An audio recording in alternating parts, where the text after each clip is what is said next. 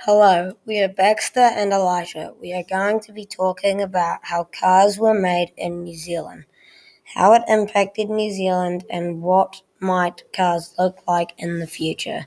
The first car in New Zealand is the Ford Model T. It was a very old car and it was made in New Zealand. It was made in 1908, made by Henry Ford. Henry Ford made the car company Ford. Ford is one of the most famous car companies in the world. Drag cars are the fastest cars in the world. They can hit speeds of up to 543.15 kilometers an hour. That's as fast as a plane, sort of.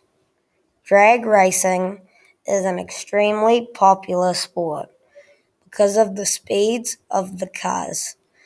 The cars shotgun the nitromethane fuel tank in one run. The ignition system provides an initial 60,000 volts. For reference, it only takes 100 to 250 volts to kill a person. Imagine what 60,000 volts could do to you. Cars impacted New Zealand because people could get around faster and didn't have to waste months or weeks of their lives walking around to get to places. But now we have cars which only take hours to get to a destination, but some people break the law and go faster than usual. Cars can carry more people now. Instead of 1 to 2 people on a horse, vehicles can carry up to 1 to 68 people. Cars and double-decker buses.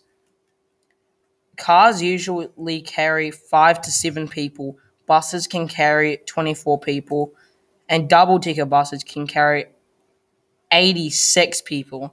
That's a lot of people in one vehicle. Think of how many people can fit in a bus in the future. What will cars be like in the future?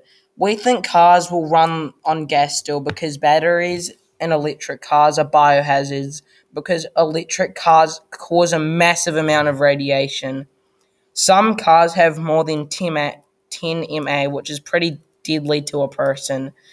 People get paralyzed when they get to 10 MA, but electric cars have 50 MA. Imagine what that could do to someone.